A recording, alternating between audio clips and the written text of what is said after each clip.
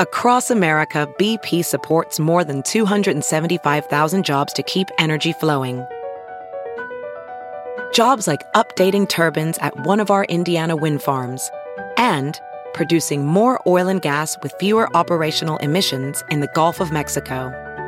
It's and, not or. See what doing both means for energy nationwide at bp.com/investing in America. Welding instructor Alex DeClaire knows firsthand how VR training platforms like ForgeFX can help meet the demand for skilled workers. Anywhere you go look, there's going to be a shortage of welders. VR training can help welding students learn the skills they need to begin and advance in their career. The beauty of virtual reality is it simulates that exact muscle memory that they need. Explore more stories like Alex's at meta.com/metaverseimpact. The following podcast is a Dear Media production. Hi, I'm Caroline Stanbury, and I am divorced, not dead. Fresh off the back of my divorce, I'm bringing real stories, real life, real talk on all things that aren't said. Why do we put so much pressure on ourselves for the happily ever after? Does our love story really have to be one great lengthy novel, or can we be happy with a book of short but exciting love stories? I guess we'll find out on Divorced Not Dead. And lucky me, you'll be joining me for the journey, so buckle up.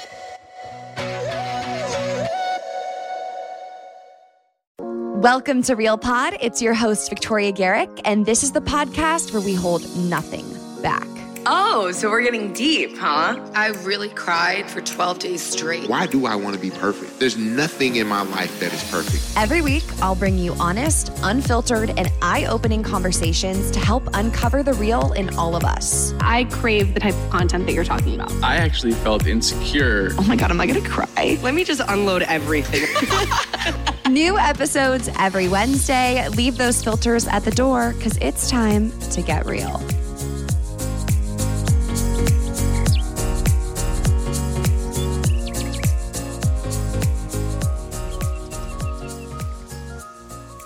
Finding our purpose in life can seem very scary and overwhelming.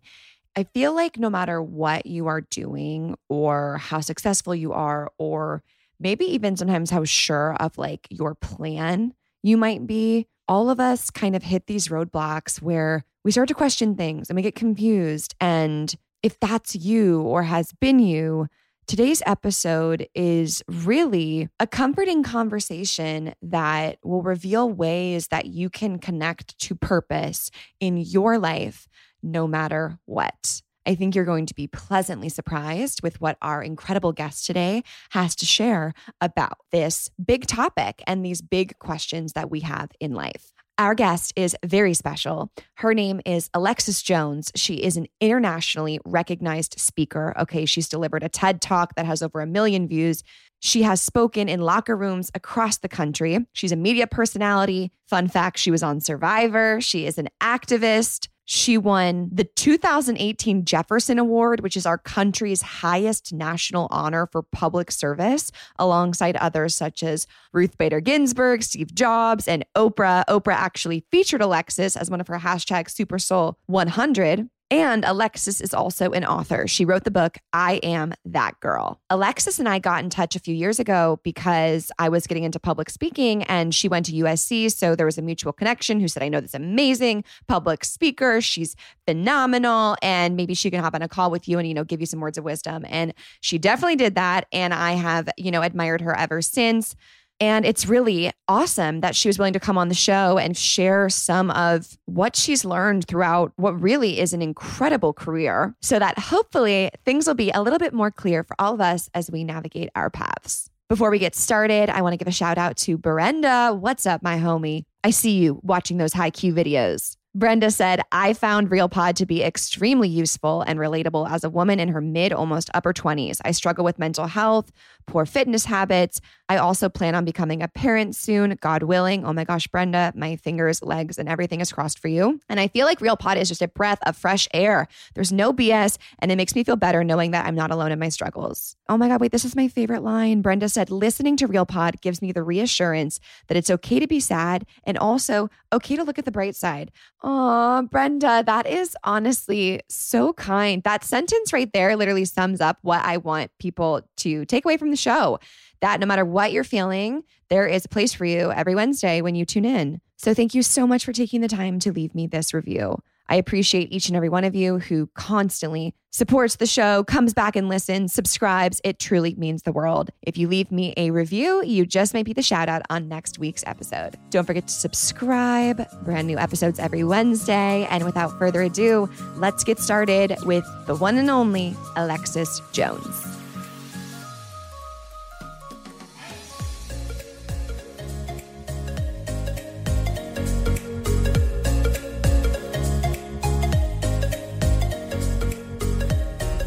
Alexis, I'm literally so excited. I'm like jumping out of my chair.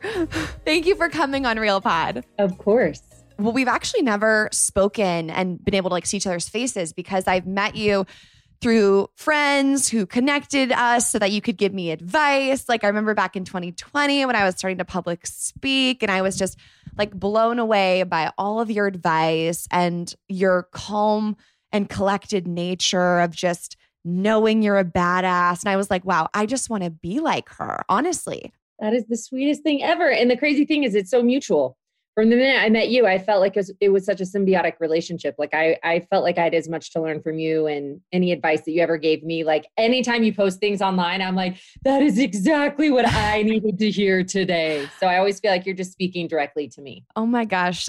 Once again, I feel the same. And I read every caption you write because you're just a brilliant writer. And I feel like you're always thinking about the bigger meaning of things and how we can get more connected.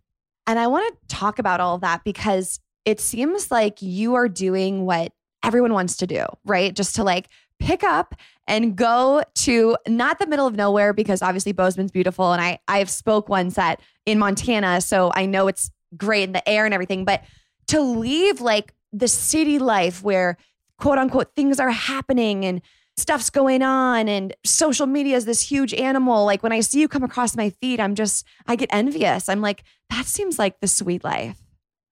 It's pretty sweet. And I mean, it's interesting because it was really born out of heartbreak. And right before COVID, which is funny because I'm working on a new book and I'm like 3 weeks away from being done.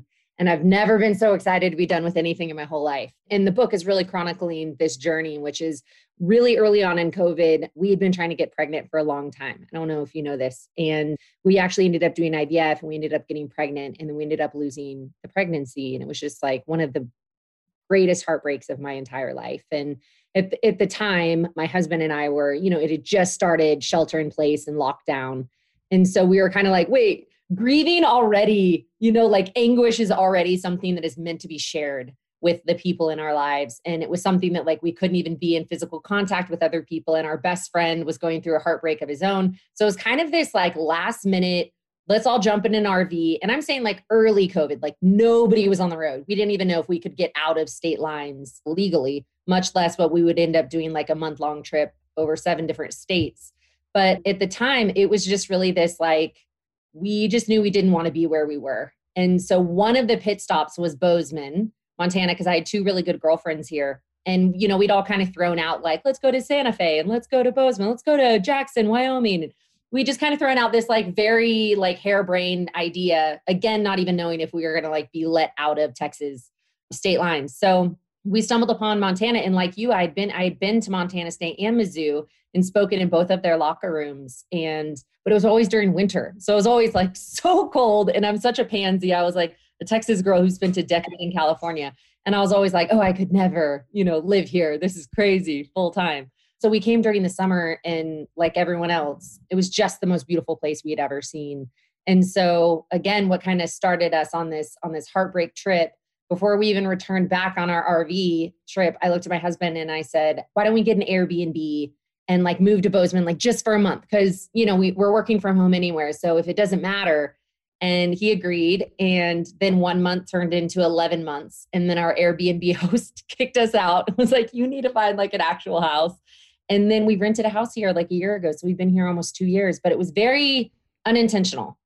But to your point, yes, it is one of the things that 9 out of 10 people who we run into are like, how did you do that? How did you just like pick up and like move to another state where you just like get to hike in the mountains and live kind of this dreamy life? And I say it's interesting. It was actually born out of heartbreak, but I think some of the best things are.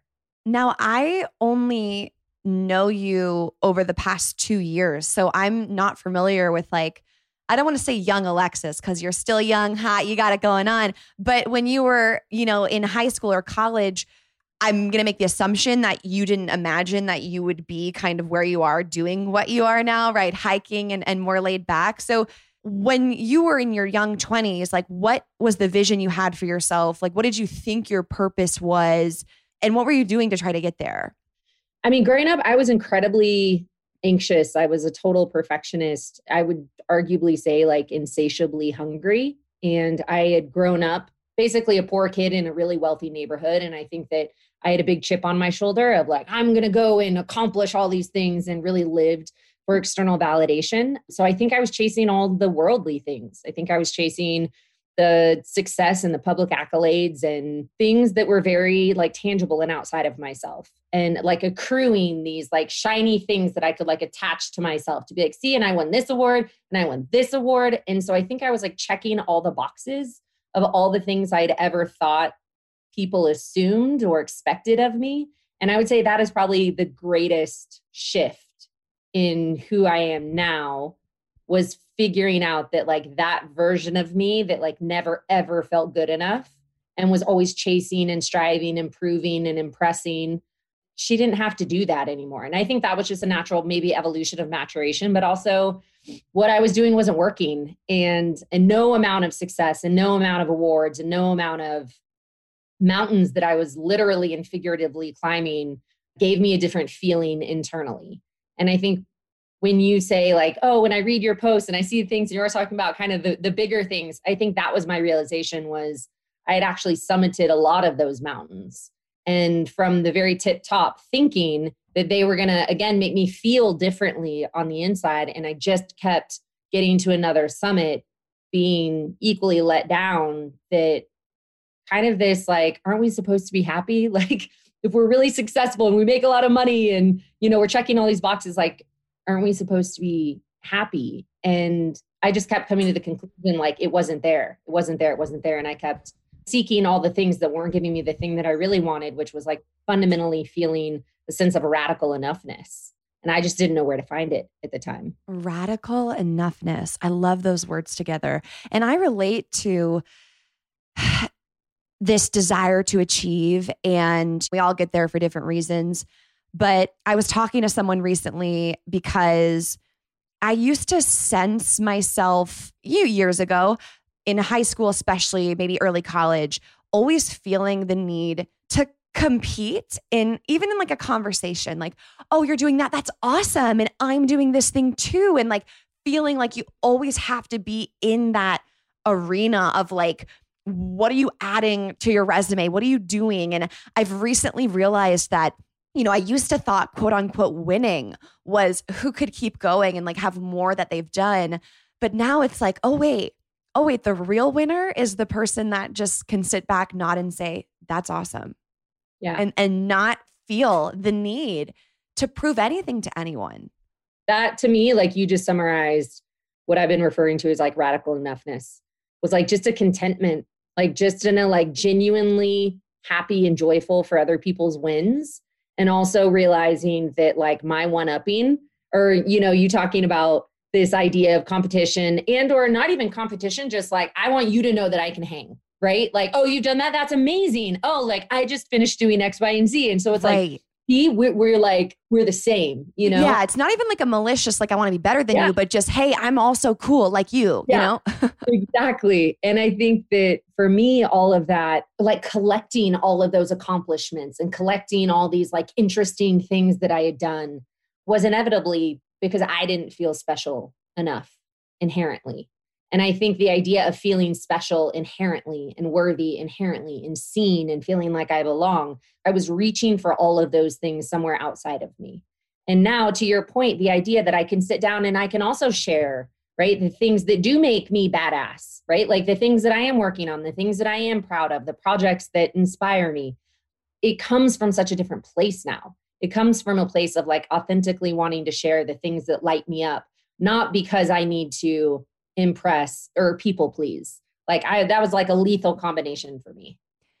I feel like society's definition of success, plays a huge role in this, right? Because when you're in conversation, especially growing up as like young kids, when you show up to family Christmas or Thanksgiving, no one's patting you on the back for self-care or like patting you on the back for making a new friend or doing something that was hard for you in school. They want to know, like, what was your tangible grade on the paper? What did your team like go to the championship? And I think really thinking about like how we define success for ourselves can be huge in helping guide us towards, a better way of living. Absolutely. It's funny you say that. My uncle, who actually passed during COVID, and one of the things that he would very unintentionally do, because he was just always so excited to be celebrating the things that I was working on. But as soon as I would walk in for Thanksgiving or whatever the holiday was, and he would say in front of everyone, in front of like 30, 40 people, he'd be like, "What is our Wonder Woman doing now?" And then like I immediately felt like, oh, well, I just gave this TED talk and I just worked on a documentary and I'm doing a global speaking tour. And like, I just felt the need to perform and to meet those expectations to a degree where like I actually started giving all of the Wonder Woman paraphernalia that I have, because it just became kind of synonymous that people would like send me thank you cards and gifts. And so I just accrued like an entire closet of Wonder Woman stuff. And it dawned on me that I think there's this complex that's really easy to, like this proverbial cape that we feel like we have to wear. And then there's this distinction of when we feel like we're wearing it and when we take it off, right? And it feels like this duality of like two versions of ourselves. And we're always trying to keep up with like the Wonder Woman wearing cape version of ourselves. And at a certain point, to your exact point, now the things I'm proud of is I'm like, man, when everyone else is like talking about like, and I did this and I did this. And I'm like, man, I took a 2-hour nap in the middle of the day today. There is like the faces of people of like, what? Is that an option? And I just started like doing this incredible like self-care where I just became really shameless about it, because I was someone who defined myself by my exhaustion for so long, in the martyrdom, in the endurance athlete of activism that I've been my entire life. And I was defined by that exhaustion. And at a certain point, I was like, yo, I think we didn't get the right memo here, because like you said, what's more radical than taking on an unexamined cultural script and saying, I'm going to define myself by martyrdom and exhaustion and like playing the game and keeping up with the Joneses. And that's, I think, why I refer to as like radical enoughness, because in a society that's telling us we're never, ever going to be good enough, have enough, do enough, be enough. You know how crazy and defiant it is to say, I'm actually going to choose to love myself and take really good care of myself. And those are the things I'm going to brag about. Like, I feel like that's the stuff that's rebellious AF.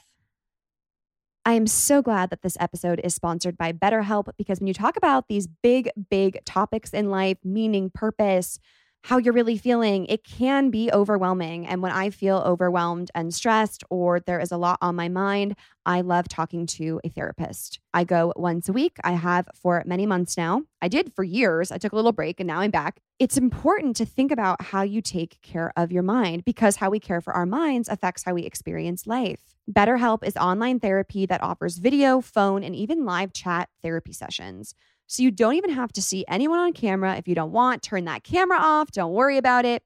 You don't have to leave the comfort of your home, so you don't have to sit in traffic. It's really convenient. Also, it's much more affordable than in-person therapy. So there are 2 big box checks. And thirdly, you can be matched with a therapist in under 48 hours. We all know the struggle of having to like find a therapist and get recs and try to make sure like, are they close to me? What do they cost? All those details. And then it can like be weeks before you talk to someone, and like you wanted to talk to them when you were having the problem, right? I relate to that. At betterhelp.com/realpod, you can be matched with a therapist in under 48 hours and get 10% off your first month. So RealPod listeners, don't miss out on this. Head to betterhelp.com/realpod. That's better, BetterHelp.com/realpod today to get 10% off your first month.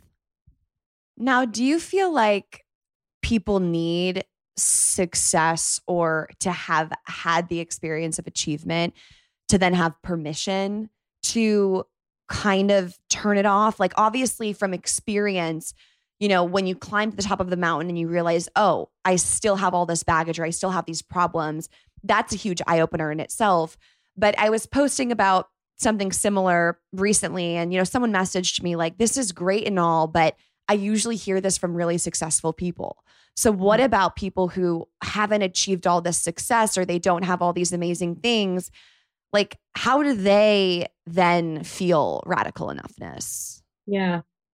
I think at the end of the day, like, we're never going to give a formula. And I think anyone like you is a really public platform. Your story isn't going to resonate. Like, your experience isn't going to resonate with every single person. And I actually don't think, as people who are passionate about sharing messages with people in general, I've gotten to a place where, like, I'm okay that you're not going to be on the same journey that I'm on. And all you and I can do, and anyone who's like brave enough to offer their story and offer their insights and offer their opinions and offer their words, to then be criticized and judged, and like for people to have opinions on and feel entitled to communicating their opinions to us. And that's, by the way, what we're signing up for, right? And we know that. But at the end of the day, I really let go of the expectation that, like, I'm prescribing any kind of formula for anyone else to follow, like, according to how I arrived here, you know? And I just think at the end of the day that, sure, a lot of successful people get to the top of a summit and realize that it's not always chalked up to be. You know, it's why you have Tom Brady, like, not knowing he was still mic'd up after winning his fourth, you know, Super Bowl, say like, man, there's got to be more to life than this, right? And it's like any guy who's looking at Tom Brady, who's like, you're kidding me. You're like married to the hottest woman in the world. You like win Super Bowl after Super Bowl. You're uncomfortably attractive, like all of these things. And I think that while, yes, on the other side of experiential knowledge, right, of being at the summit and being like, yo, life isn't just about climbing mountains. Yes, I think it's easy, and I can speak only for myself and say, like, that is how I got to a place where I found out that the only way I was moving forward through this life with any kind of authentic joy was going to be through giving myself permission. And I wish that we did live in a society that took more time giving people permission to be who they really are. And at the same time, it's kind of like, well, but we don't live in that society. So how people are going to find that for themselves is going to be their awesome, unique journey. And whether that's them summiting their own mountains or simply offering themselves the permission that only they can give themselves. I think these kinds of conversations can hopefully inspire that introspection necessary for it. Well, first of all, I feel like I needed to hear that first part about how I think it's a hard truth for me to say to myself, I'm not going to be relatable for everyone, because I think I do have this desire to help everyone and for everyone to see whether it's themselves in any part of my story or that they can find value in it. And so it is hard for me to be like, okay, well, how do I think this has been my struggle recently. It's like, how do I do this thing and make sure that no matter who you are in the world, it could apply? Like, I literally put that pressure on myself all the time, and it's insane. And so I think it is true. Like, I might not be able to serve everyone, you know? And then this leads to the greater question and theme about meaning and purpose, you know? So how did you find purpose in life and what you were meant to do? I think that also plays into this idea of radical enoughness, is having clarity on what you're here for. And that is scary to think about. And a lot of people don't feel like they know what that is for themselves. Yeah.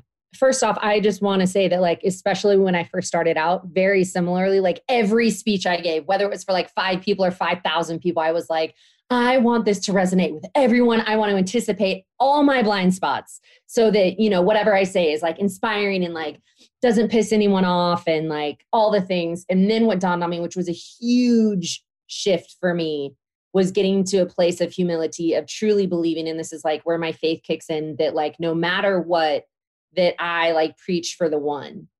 And so I would go into a room, whether it was 5 or whether it was 5,000, whether it was 50,000, like going into any environment and saying like, I believe that this conversation is meant for one human being who's supposed to hear it. Like this podcast, I pray that there's one human out there who hears this and was like, that was literally, that entire conversation was meant for me. And one, it takes all the pressure off of me, like thinking that like think how unbelievably unique each of our circumstances, like our life circumstances are so unique to us. And the idea that my very unique circumstances are going to relate with everyone is just kind of ridiculous. Right? I was thinking ridiculous. Yeah. Yeah. Like I was trying to find a euphemism, but I'm like, no, it's just ridiculous, And so letting go of that pressure, but then it also just like reframed and gave me a level of humility of like, I only ever need to show up because I think one person's life has the opportunity to be profoundly changed by my simply sharing my story and telling the truth about it, of the good, the bad, and the ugly. And I think when it comes to purpose, and of course there's an irony, and I love being an author because you're actually able to like look back at your books and you're like, I don't know if I agree with all of that anymore. Like, again, it's like, it's very humbling to like read certain things and be like, man, I have a really different belief system than even, my last book. And I Am That Girl. And the whole thing was about like defining your purpose and speaking your truth. And I think I, for years, gave talks about passion and purpose. And I think that I was very clear about my mission at the time, which was, I was running an organization that had over 1 million girls involved and we were changing the world. And I think another thing, maybe just through like life experience and the gift of getting like really like a massive gut punch. And I think until we have like a tsunami meets an earthquake, meets the worst hurricane of our lives that like turns our life upside down, that we don't have necessarily the incentive to go internally, to go like to be really introspective. And I think for me, the idea of passion and purpose, I was really ashamed to admit this for a long time because I feel like I'd written the book on it. Right. And there's something that's even like makes you feel even more fraudulent when you're like, not am I only the like empowerment girl, but I'm like the chick who talks about like passion and purpose and like gives lectures on it, And then all of a sudden I found myself in this really lost space where like I didn't know what I was doing in my life. And I think the pressure that we put on ourselves to know our passion and our purpose in every iteration in every chapter of our life, as opposed to recognizing there's a beautiful oscillation that happens of it kind of coming and going, of this like elasticity around times where you feel really clear about what you're doing. And then, that whole idea of like going in a cocoon, and hopefully if we stay interesting enough, then we get to evolve and change. But I think in every one of those evolutions and changes, it requires going in like the darkness of the cocoon. And when we're in that, I feel like when I went into that space, I really shamed and judged myself and was like terrified that like, I didn't feel like I knew what that was for me. And so now I try to tell people like, don't put so much pressure on yourself to like know what your passion is or know what your purpose is in life, because I think the same thing that we're chasing is also chasing us. What it's making me think about is just the idea of what could happen and like opportunity. And I feel like something that keeps me grounded when those types of questions can be scary is, well, like what could happen today? Like anything could happen. Like you don't know who you're going to meet. My mentor from USC, Nicole Davis, would say like, you could change the trajectory of someone's life today. I mean, at the time I was just a college student on the volleyball team. And it was just this idea of like your attitude and how you show up in the world. Like it could change the trajectory of someone's life, a smile, a conversation. And so I think there's so much truth to what you said, Alexis. Like we want to have this idea that I was put on this earth to raise dogs and have a dog farm. And like, we want to know exactly what we're doing so that it makes sense for us. But I think there's so much beauty in embracing what it means to be human, which is to fail and is to not know and is to mess up. And I feel like I'm the most inspired by people who are themselves. Mm-hmm. I am inspired by, even if when someone walks into a room and doesn't just give off the vibe of trying to people please, I'm so inspired. I'm so inspired because I feel like I walk into rooms like, hi, yeah, I'm great. How are you guys doing? Is everything going good? So when my friend Cubby's sister, Anna, she's just very chill. She walk into any room. She's like, hi, like, she's always herself. And no, she's not like posting inspirational quotes. She doesn't have a social media following, but I'm always inspired by Anna's ability to just like freaking be herself and not care what people think. And so I almost think on a small level, if we can just show up in the world and like say what we feel and be who we really are, that can change the world, you know? I think it profoundly changes the world. And I think Mother Teresa understood that when she was like, you really want to change the world? Go home and love your family. Like, it was just like such a simple prescription. I think just the idea that I spent so much time in my life thinking I had to like change the world in these like huge, magnificent, I don't know, like empire building ways. And instead, I feel like especially over these past 3 years, it's really just been like getting a PhD in self-love, you know, because I think when we are able to give ourselves permission to love ourselves, when we are able to give permission to be authentically who we are, like you said, that energy, when you walk into a room, profoundly changes how other people feel, not just about you, but how they feel about themselves. And I think the idea that we can't become what we haven't seen. And it took me meeting a really good friend who actually lived in Bozeman. When we came here, we ran into him, we went to high school with him. And he was just like this kind of good old boy kid that was like going to inherit like a huge car dealership in Austin. Like his life was like set in Austin.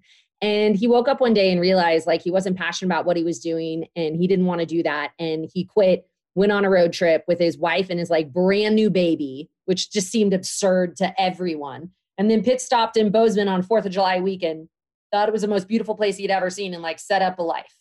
And so we hadn't seen or talked to him since high school. And after leaving his dinner, he felt, to your point about your friend, so alive, so like genuinely alive and happy about life and like wasn't doing anything world changing, extraordinary in any capacity, but was like just living this, again, like unbelievably rebellious life that just said, I want to put myself proximate to the things that bring me joy. And it was that simple. And my husband and I walked out, and we like looked at each other. We're like, bro, did you think Curtis Howard was going to be this like rebel of love and joy and like happiness? And then we got in the car. And the first thing I said, I was like, yo, can we do that? Like, is that an option for us? And so I look back at like Curtis gave himself permission to live a life that wasn't ordinary. And by not being ordinary, it just meant that it was so radically, authentically him.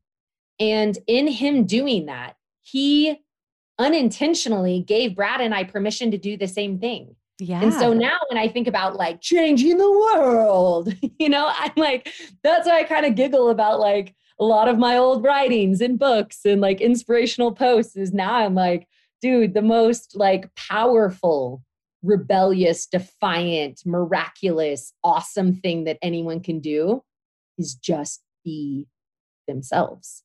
And it sounds so cliche, but it's like, it's because it's so hard.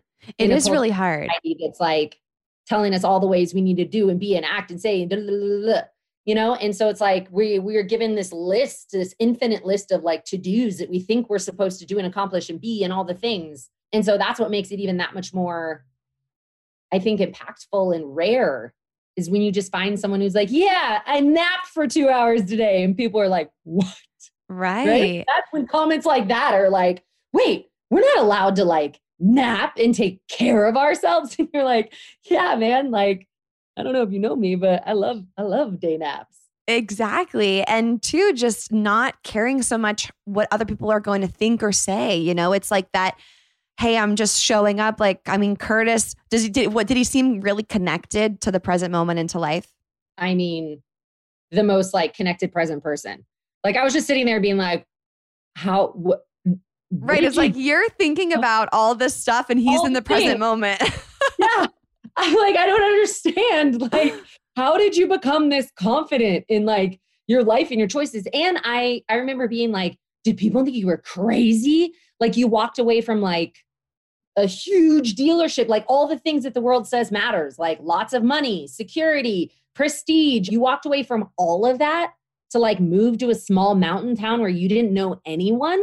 What did people think? And I think that's another thing we don't really talk enough about is in these like brave displays of authentically choosing ourselves. And Brad and I really found this. When we decided to move to Bozeman, we were shocked at some of the people who were closest to us and that we loved the most, who had like the most intense negative opinions of us moving. And it was all fear-based.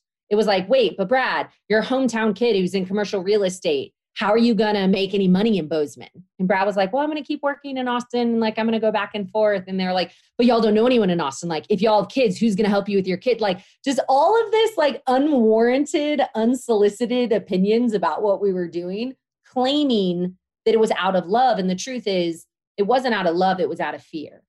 But I think that Brad and I were like really shocked and actually like really heartbroken by some of the things that were said to us. And even just some of like, because it is our hometown, even some of like the gossip that started. We ended up finding out there were like rumors about like me having an affair in Montana, like just things that were really painful.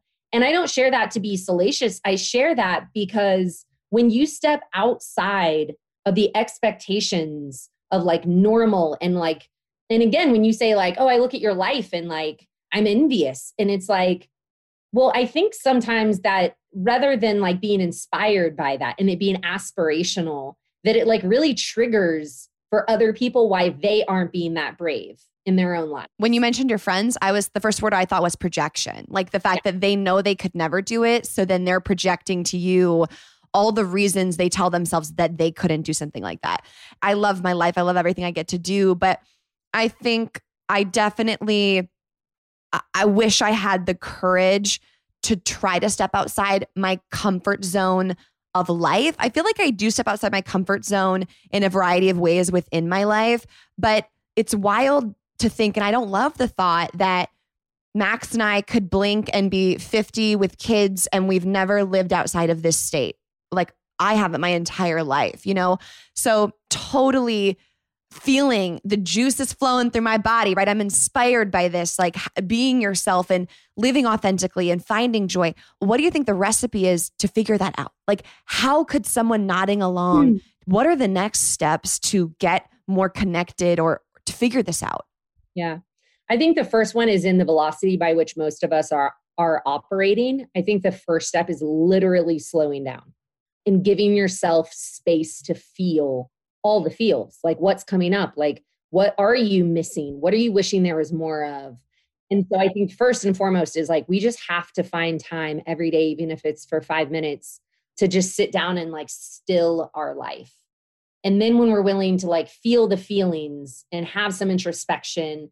And for me, like journaling is a huge piece of that. I love meditating, and my husband, Brad, is like not a meditator. So he needs more like physical stuff. So he and I do a lot of yoga because that can be like a physical meditation. But a huge thing for me is writing in my journal. And I'll straight up like ask myself a question, like, how are you feeling today? And then I have to respond. So I'm like actually in dialogue with myself. Like, what are you feeling is always like the first thing, right? Because a lot of times it's like underneath the surface. We don't even really know what we're feeling. So I think that idea of slowing down is the first thing. I think in addition to that, we have to be really persnickety with who we choose to surround ourselves with. And are those people also saying we want to rebelliously, critically look at the cultural scripts that are being handed to us, and we want to be creative enough and intentional enough to come up with our own definitions of success and wealth, and to live in a community where vulnerability is rewarded and expected. And so I think that idea of like, who is in your tribe is such an important question. It's been such a game changer for me, I feel like. And in addition, it's connecting the head and heart. I think that's another big piece. So it's like slowing down, it's surrounding yourself with badass people who are in alignment with you. It's connecting your head and heart, which I think is a big part of that slowing down, because I think our head tells us what the world wants and our heart tells us what's true. And I think we need both, right? We can't live only in one. And then I think in addition to that, it's giving ourselves permission, that whole idea of like, how do we give ourselves permission to do the things that we want to do, to say the things that are honest and true, and to be who it is we want to be. And then the last one is I think we just have to like stay wild. I think we have to honor the piece of us that is like the childlike wonder inside of us who like craves spontaneity and fun and exhilaration and the wanderlust that doesn't necessitate like getting on a plane and traveling all over the world necessarily, but the part of us that seeks adventure and novelty. So those are some things off the top of my head. Holy shit. I feel like you just gave us all the answers. I thought I was giving you like a pretty hard question, and then you just listed off like so many things that, I mean, I'm taking notes. Okay, so now I want to dissect a few of them. First of all, slowing down. I, this morning, forced myself to sit on my balcony for 5 minutes. No phone, no nothing. I'm not even at a place where I can close my eyes and try to meditate. We're not there yet. But forcing myself to listen to the birds, hear my own thoughts, like just even that 5 minutes slowed everything down. It's like you've got nowhere to be. No one needs you. Got nothing to respond to. Like you can take 5. And it's so powerful to slow down in a world that's constantly spinning and constantly like receiving text messages and you haven't called people back and there's always things to do. And no matter how many times you deep clean your apartment or you check off your to-do list, you always feel like there's more to do, right? And then I love that this deep dive into your tribe. And I've recently been thinking about this more because throughout our lives, we collect a lot of relationships and a lot of friends. And you don't often sit back and think, okay, are these relationships still serving me? Yep. Right? It's like you've carried them for so long because you think you had to. And the irony in that is when we're growing up, oh, the cool kids, they have all the friends. They have so many friends, so many people to call, so many people at their birthday party. And then as you get older, you kind of realize like, I don't want any new friends. Like my mom, when she moved to Southern California, I was like, Mom, do you want me to introduce you to like my nutritionist from USC? She's like, no. She's like, I don't want friends. I like that I know no one here. I don't want to know anyone. I love that. Yeah, that idea of just like a handful of like ride or dies. That's like all I want, all I need now. Like definitely quality over quantity. I agree. I do think I have to push myself to have a happy medium of being open to new relationships. That was something I struggled with for a while. Was I was so hardcore on my ride or dies that I wasn't even open to like friendships from the standpoint of not feeling like people were good enough, but then I also felt lonely because I didn't have as many friends as I wanted. And now I'm much better at like, I'm not always going to label things. I'm not going to take everything personally. I think that also is in part with being really content with what you bring to the table and who you are, is like you can have these awesome relationships with people and feel at ease and not like you need to put on a performance of all of these friends, you know? Yep. Brene Brown does a really interesting distinction in Atlas of the Heart, which is one of my favorite books that she's written yet, the distinction between fitting in and belonging. And it was such a profound nuance for me. But the fitting in is like the people pleasing and like the wanting to be liked. And the belonging is like, you get to be exactly who you are and people want you around.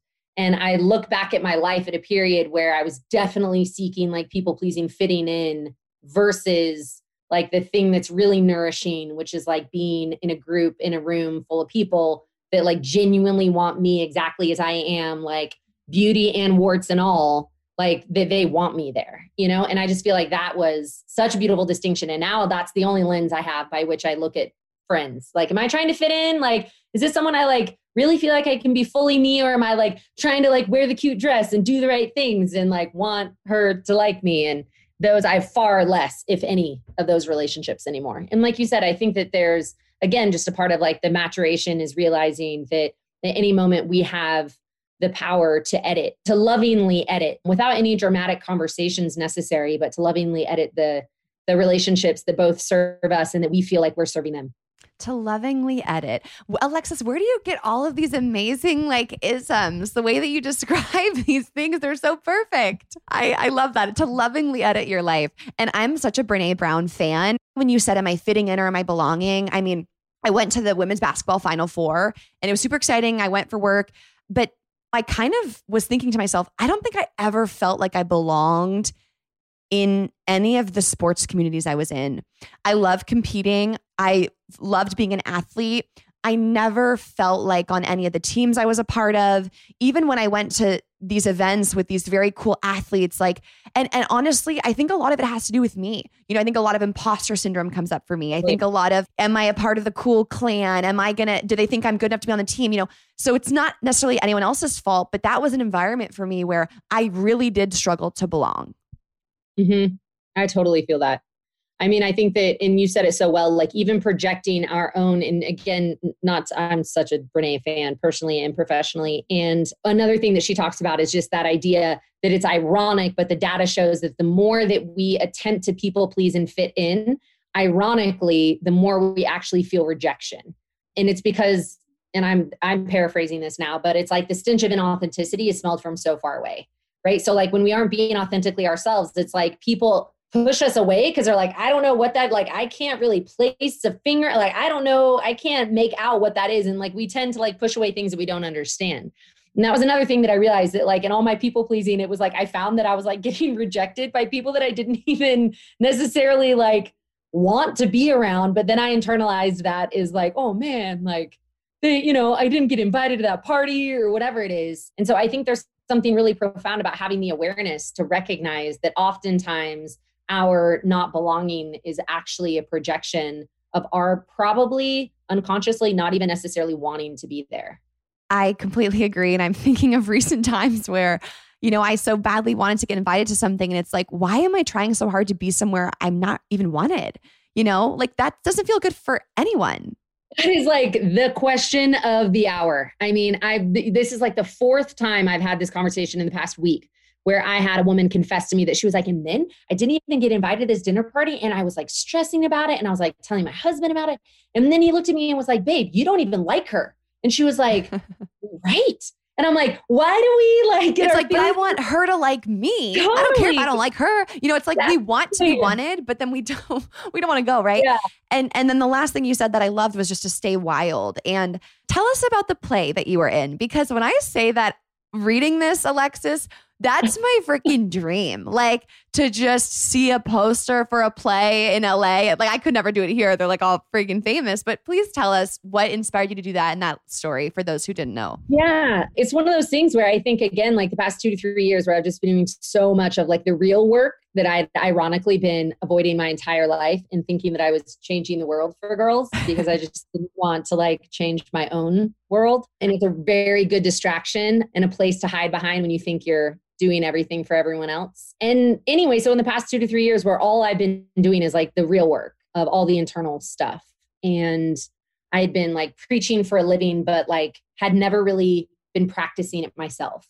And so really taking on the idea of like, what does self-care look like? What does slowing down look like? What does connecting my head and heart look like? What is really intentionally surrounding myself with like badass, like-minded community? What does giving myself permission look like? It's like I could get up on stage and talk about it, but it was really different to actually sit down and say, I want to figure out what this looks like for me. And one of the things that I realized was that my whole life, even though I was like for a living and on stages and giving talks / performances, but that when I was in 4th grade, this is what I talked about in the post. When I was in 4th grade, a kid named Kevin Funderburg, which we now call him Kevin Funderbutt. And he made fun of me in 4th grade because I stood up and I was going to audition for West Side Story. And right as I began to sing, and this poor kid, right? We're 9 years old. Like he probably doesn't even remember this. We're in like Mr. Dunn's music class and he starts laughing or whatever. And I get immediately mortified and I like sit down and Mr. Dunn's like, Alexis, do you want to, try again? And I was like, no, it's fine. No, I don't say anything, So I sit back down, start crying. And that was the first and the last time that I ever auditioned for any play.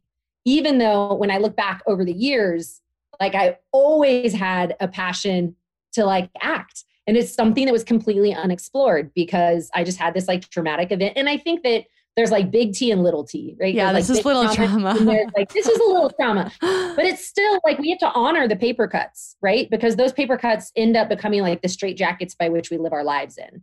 And so that tiny paper cut for me was enough to like create a level of unconscious shame that I never ever pursued this thing that always interested me.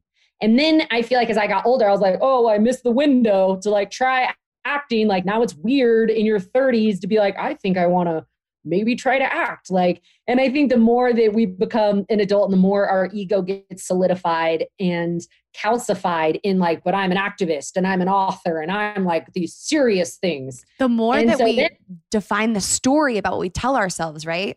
100%. And so I felt like I had this story of like, I'm a serious person who talks about serious issues. So like that doesn't fit in to this story and this construction I've created of myself. So like, and again, looking through the lens of like, what would people think? Like, what do people think if like this serious activist suddenly like is auditioning for a play or like, is like decides that she wants to take acting classes, And I was like, I don't want people to think I like am giving up my life to want to be an actor. and realizing like what silly stories we tell ourselves, right? What like myths we tell ourselves that heaven forbid we are dynamic enough to be, storytellers for a living and serious activists and stand-up comedians and mothers. And like, heaven forbid that we are these like dynamic, fascinating women. So long story short, I see a play was happening actually here in Bozeman. And my girlfriend texted it to me and was like, hey, they're doing open auditions. And I was like, why are you texting this to me? Like, I don't care. Like, I'm not an actor. And she was like, Jones, I've known you for like 15 years and you've like always wanted to act. So you should audition for this. And meanwhile, I was headed back to Texas to like speak, for like 100,000 people at the women's rally. And that like didn't even change like my blood pressure whatsoever. I'm like, no, that I do for a living. But the idea of walking in front of a director and her daughter, who was the choreographer for the play, I was like bawling in the car. I cried 2 times that morning before my audition. I was bawling in the car, waiting out front for like a small town community theater play in Bozeman. This is iconic. And I called one of my best friends and I'm like, I can't get out of the car. Like, I can't do it. I can't. She was like, you have to do this for 4th grade Lex. Like, you owe 9-year-old Alexis to walk in and audition and like give yourself an opportunity. And I was like, okay. So like I go in and I'm like blotchy faced and like my makeup's all over. And I was like, I'm sorry, it's been quite the morning. I do a Peter Pan monologue, which like, then I was sweating profusely through my shirt. She was like, okay, let's have you do it again. And I was like, oh God, can we just make this end? She had me do the monologue 7 different times, which like borderline crying out of like massive anxiety. Then I get done.